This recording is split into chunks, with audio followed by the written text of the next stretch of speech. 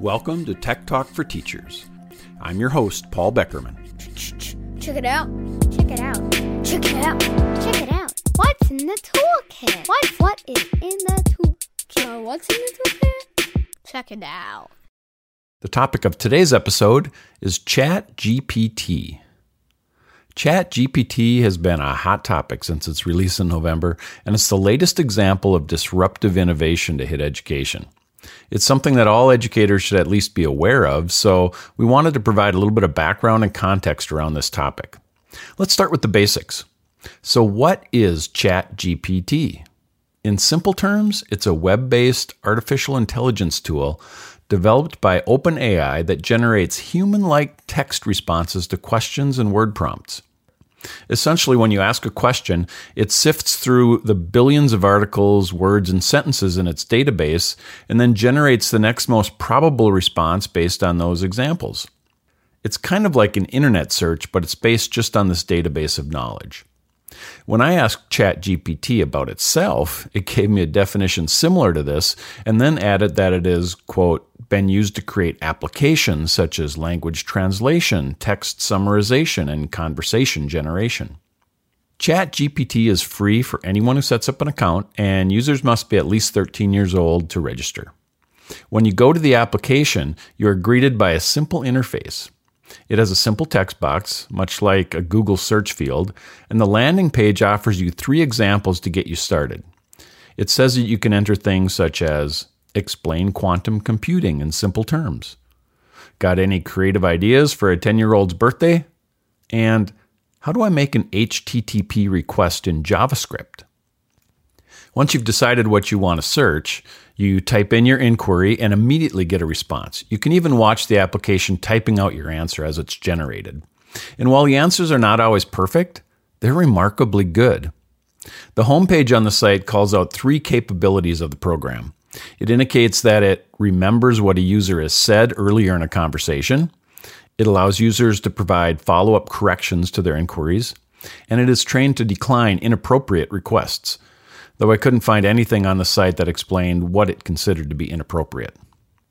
The program also concedes that it has limitations. It lists that it may generate incorrect information. It may produce harmful instructions or biased content. And it is limited to knowledge of the world and events after 2021.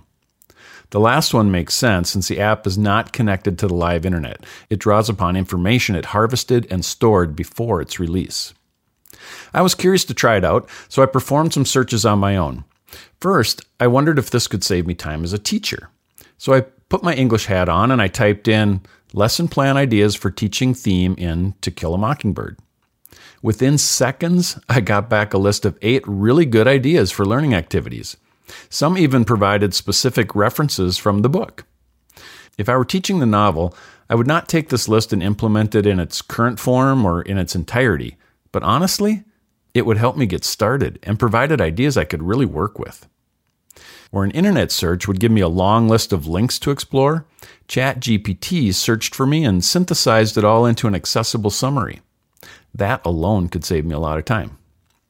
When I was in grad school, I wrote my master's thesis on the author John Hassler, so I decided to ask ChatGPT to write me an essay about John Hassler's novels and the theme of compassion, which was the topic of my thesis. It quickly gave me back 5 paragraphs of information about Hassler's novels, complete with examples related to compassion. Now, I probably wouldn't call this a fully formed essay. Instead, I'd call it a good list of notes that I could use to write an essay. A friend of mine was experimenting using ChatGPT in our songwriting group last week. Our prompt was the word plunge, so he asked the app to write me a song in the style of John Prine containing the word plunger. ChatGPT then nicely spit out an organized song about a plunger with 2 verses, a bridge, and a chorus. It wrote about a plumber whose best friend was a plunger because it's good for fixing clogs and pipes. Nothing inspirational there, but it was a song. Another member immediately chimed in that he did it too, and the app plagiarized another song. This didn't really surprise me, considering the app was pulling from a database which would have included those other songs. The app apparently took those ideas and then remixed them into a new final product. It's interesting to note that each time you run the same query in ChatGPT, you'll get a new result. This makes the act of Googling for plagiarism kind of unreliable and maybe not even possible. And there is a part of the big controversy in education: academic integrity. Speaking of this, you may be aware of the big news story that broke shortly after ChatGPT was released. The largest school district in the country, New York Public Schools, blocked ChatGPT for all students and staff because of concerns about cheating. Since then, other districts have followed suit, and others have taken the opposite approach and said they will not be blocking it. The questions arise: will students use this to cheat? Probably, just like they currently use the internet and any other tool at their disposal. If they don't see value in the assignment, they'll likely look for a shortcut. Can it write a paper for a student? Well, pretty well, actually. So then the question is, are we better off blocking it? It's really not a simple question, and it depends on your perspective. According to New York Schools, they believe blocking it will limit cheating and help preserve academic integrity, especially in the area of writing. On the other hand, will students still have access to this on their phones and at home? Probably. It might limit the use of it at school, but there's likely no way to restrict these behaviors when a student leaves campus. As a former English teacher, I understand where this concern comes from. I can hear the questions that are being asked by English teachers all over the country, and other content area teachers for that matter. How will this impact teaching students how to write? How will I know that they didn't just use ChatGPT to write their essay? They're good questions and ones that need to be worked through for sure. There's probably an element of fear here too, as in, will I become irrelevant as an English teacher if students no longer need to learn how to write? I'm personally not ready to buy into that fear yet. I've seen too many technologies be forecast as the end of teaching to believe that we can be that easily replaced. At one point, TV and movies meant the end of teaching. Then it was the computer. Through all of that and more, teachers are still just as important, if not more important, than ever before. Of course, the introduction of new technologies like this will force us all to continue to evolve. The other common perspective is to not block it at all and use it as an opportunity to teach students how to use it appropriately, much like we did with the calculator in math or spell check and grammar check in writing papers. After all, we need to prepare students to live in a world where they will have access to these tools. This approach might require us to rethink what assignments we give to our students, and it might actually be okay if we do that and take a look at what we are asking them to do. It's similar to the question we've had to ask about the internet in general. If the answer can be easily Googled, should I be asking that question on a test? Or is there a higher level thinking task that I can ask my students to do with the new learning that requires them to synthesize new ideas in a way that's harder to search? And in many respects, this is the authentic learning we want them to do. In the short time since the release of ChatGPT, I've seen dozens of articles and blogs posted from educators, both excited about new opportunities that this app may provide to energize and improve teaching and learning, as well as articles predicting the end of the essay and the collapse of academic integrity. This is just the beginning of this new chapter in educational disruption, and there's probably not a one-size-fits-all approach to it. It's likely a conversation that will need to take place at each school or district in order to find the correct path forward. Regardless of policy and practice decisions, it's important for us to realize that AI and apps like ChatGPT are not going away.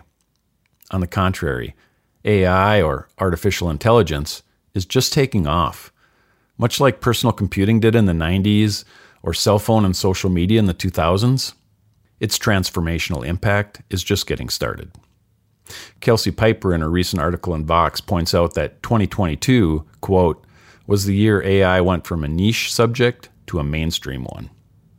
She also predicts that the next version of ChatGPT is nearly ready for release, and that Google has their own version that is presumed to be even more powerful. I wish I had a simple formula to give you about how to approach ChatGPT and other AI programs in school, but really there are probably more questions than answers at this point. The story is still being written. As educators, however, we play an important role in this conversation and how that story turns out. I can't tell you exactly what to do at your school or in your classroom, but I would encourage you to learn about it and consider how you can best prepare your students for a world of AI. When our students leave us, will they know when to use AI and when to rely on their own thinking? Will they understand how AI works so they can evaluate the results that they get from their inquiries? Will they become ethical users of apps, programs, and tools that are driven by AI? Those are key questions to answer. The more informed we are about it as educators, the better we will be able to serve our students. The one thing I'm pretty sure about is that it's not going away, and it will likely become part of our lives, just like other forms of artificial intelligence already have, like GPS, internet searches, Alexa, chatbots, and social media algorithms. We can pretend it doesn't exist, but eventually our students will be living with it. As we make our decisions, we need to ask, what should we be doing to help students prepare to be effective citizens in an AI-infused world? To learn more about today's topic and explore other free resources, visit avidopenaccess.org. And of course, be sure to join Rena Winston and me every Wednesday for our full-length podcast, Unpacking Education, where we are joined by exceptional guests and explore education topics that are important to you. Thanks for listening, take care, and thanks for all you do. You make a difference.